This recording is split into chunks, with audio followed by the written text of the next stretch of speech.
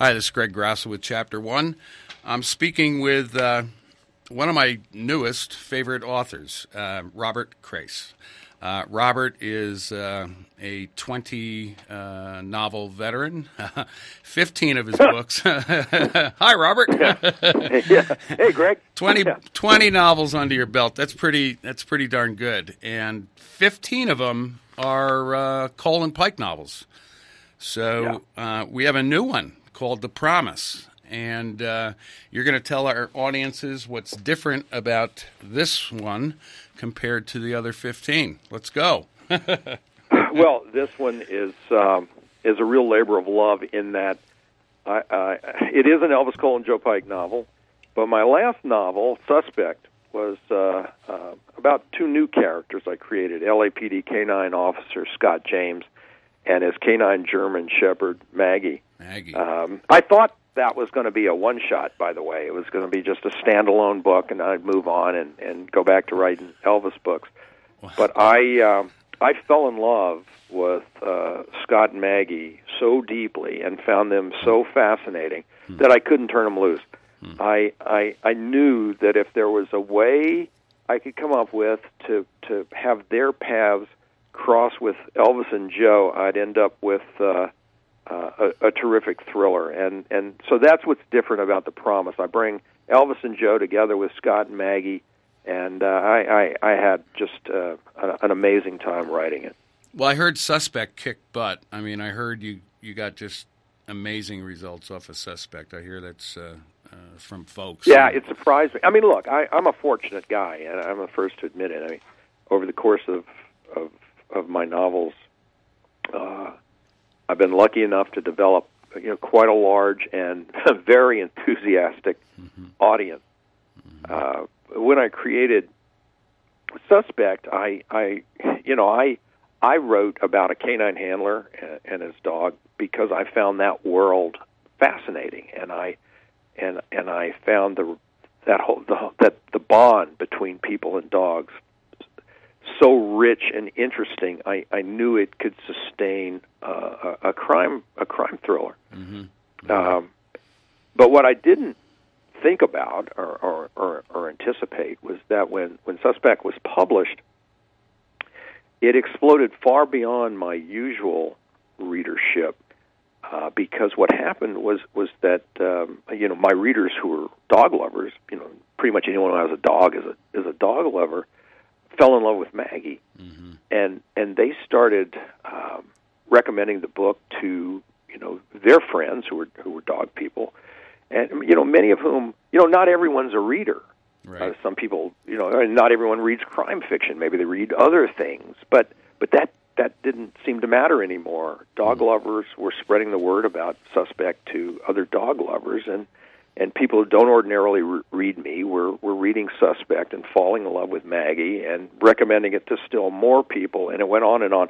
And the thing just blew me away. In the first year after publication, we received over 16,000 emails from readers about Maggie and about Suspect, and I was just swamped, pleased, surprised, and gratified. To know that I could touch a chord like that was quite amazing. Yeah. So now she's back in The Promise. Are you a dog lover, Robert? I am. In fact, I'm a dog lover. The reason I began the research that led to Suspect was because I lost my big dog. He was an Akita named Yoshi, and I was grieving about him. I mean, the grief went on for a long time, and I really began the research. Frankly, Greg, I wanted to find out if there was something wrong with me. Why has this affected me this way? And research led to the story. Yeah, you know as well as I do that dogs and certain breeds like shepherds and springers, they're extremely social. They really need that human contact, that reward dynamic that we as dog handlers, try to execute with our animals. So I get it, and you know what? Also, I have a couple of buddies who are in the military, and I've talked to some writers who write military, and the same kind of bond with military personnel and dogs. I think we saw more recently in the past a couple of wars. We saw a lot more dog handlers. Of course, they were started in World War II and were highly used in Vietnam. But anyway, that bond between the animal and the trainer is something magical, and I kind of parallel it with relationships that we have with other people. So. I think in many ways it's even more pure than our relationships with other people. Yeah, because the dog is pure. Yes. You know, the dog has no guile. The dog is very simple. Right. You know, when dogs relate to us, they have two basic motives: to either please us or to save us. You know, the saving being because a dog is you know, genetically inclined to be, you know, a pack animal. Yeah. And the pack defends itself and each other. But you mentioned military dog handlers and their military working dogs. Well, one of the most fascinating things that I learned through the research is the intensity of that bond. You know, here stateside, we have our, you know, those of us who have dogs, we have our dogs, and we love them, and they're great, and we play. But it's, you know, we're in our day-to-day regular lives.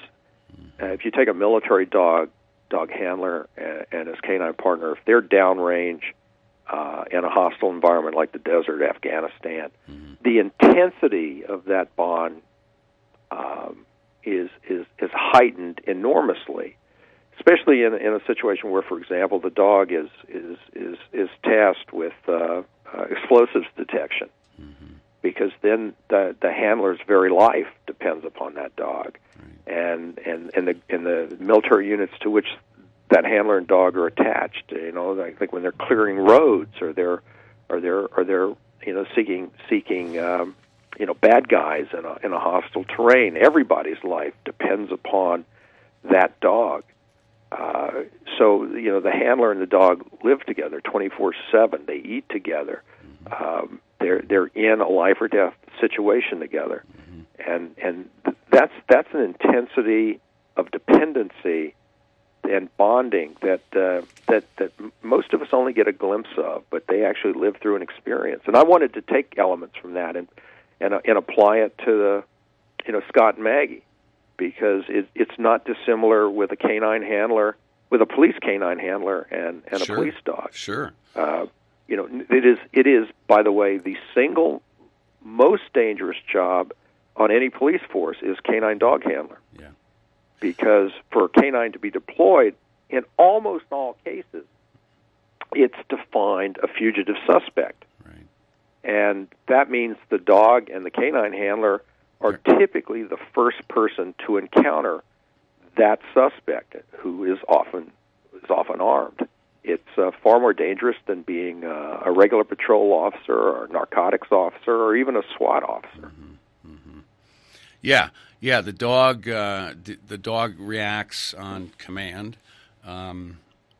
We, as humans, have something called, I don't know if I should do that.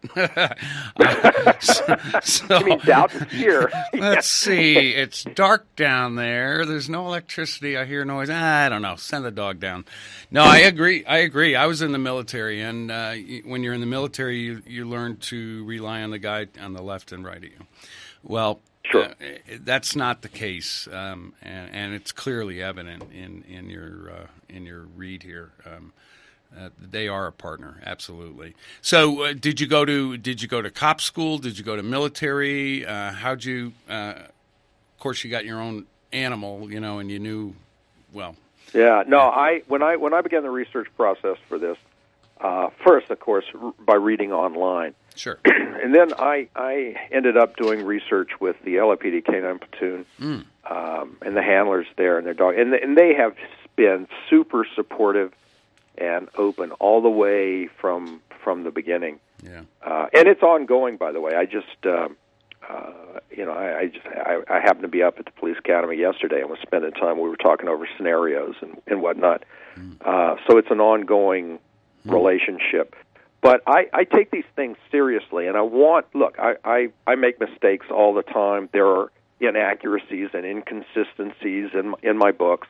Okay, guilty as charged. But notwithstanding, I try to get this stuff as right as possible, and I wanted Maggie to be as real as I could possibly make her, and their relationship to be as real as I could possibly make her. Because not only to give an accurate, to give a window into the accurate way a canine platoon and a canine dog handler and dog function, but out of respect for what they do and for this bond that we all have with our dogs. I wanted to make it real, and I think maybe I have, and that's why this particular duo has found the audience that it has. People see their own dogs in Maggie. Absolutely. Robert, I got to be honest with you. I was a Nelson DeMille fan since the 70s, okay? I love his work, absolutely. Nelson, wonderful, one of the best crime novelists I've ever read. And I've talked to Nelson a couple of times on this show.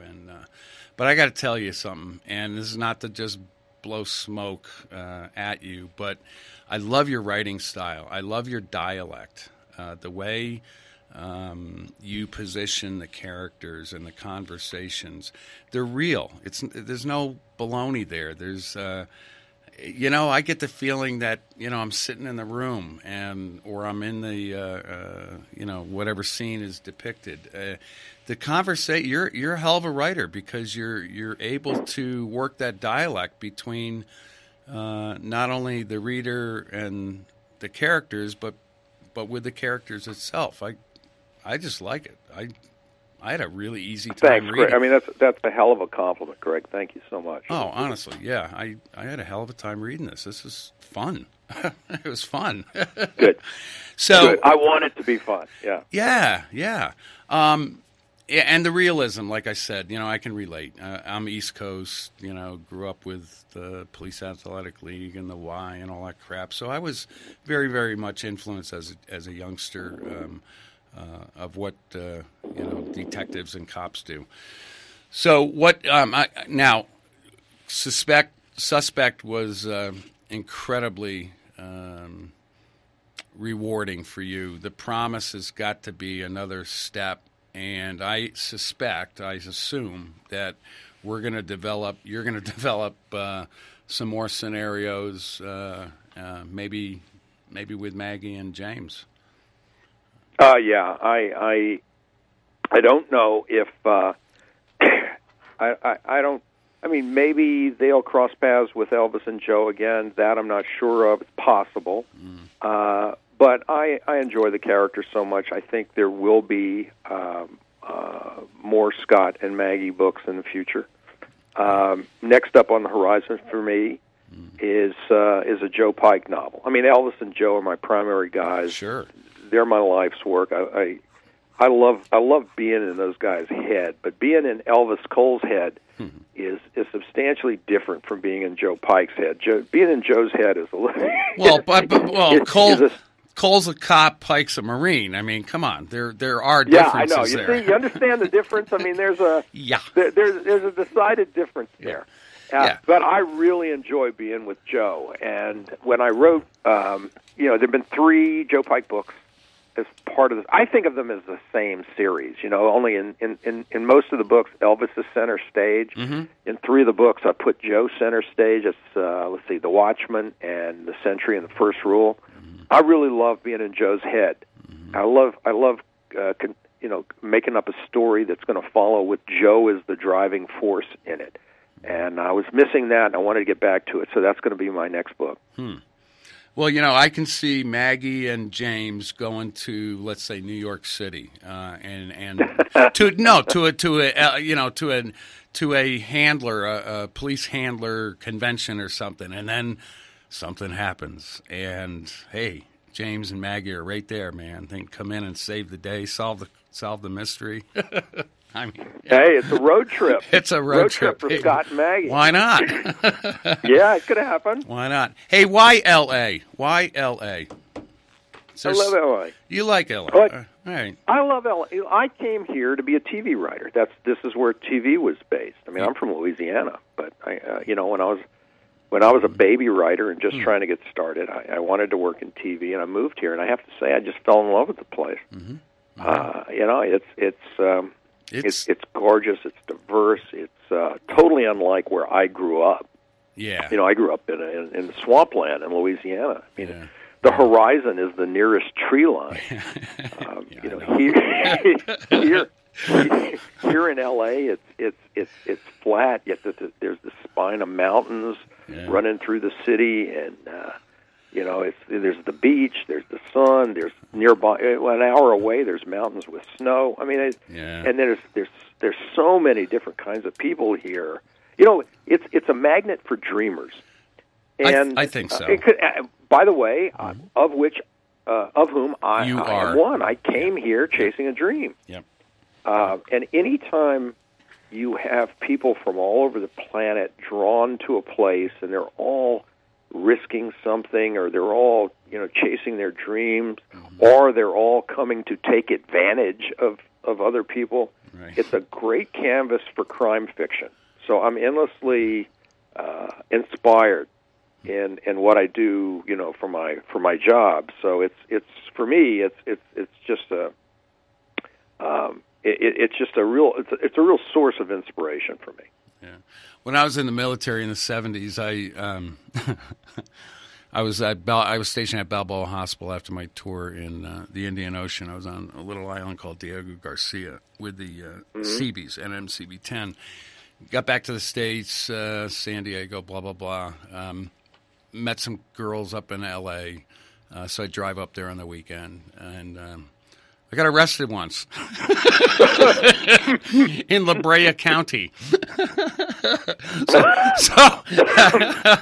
I'm sorry, but that's my.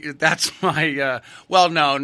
Then that's called aversion therapy, Greg. That's why you don't want to come back. Yeah, that's either that or you're still wanted. That's why. Well, I know. I've got a couple of friends who have kept me off the radar for many, many, many years. Oh, geez. This is crazy. I'd like to, Robert, if you don't mind, I'd like to get you back on the air maybe this winter or in the spring, because I'm going to start eating up some of your books here. No baloney. I love your style, and for me, I'm very pictorial, very visual, and I've got to see the crap, and I got to see the scenes when I read, and you do it. You do it very well. I appreciate that, Greg, and I'd love to. Let's set that up. We'll work that out. I'll be back. I would love to do that. Robert Crais, The Promise, another Cole and Joe Pike novel. Folks, you got to pick it up. Robert's all over the web. You can get his books anywhere. And Robert, thank you very much. I don't know about you, but I had fun talking with you, and hope to see you down the road. I had fun too, Greg. I appreciate it. Thanks so much. You're welcome, sir. Bye-bye. Bye-bye.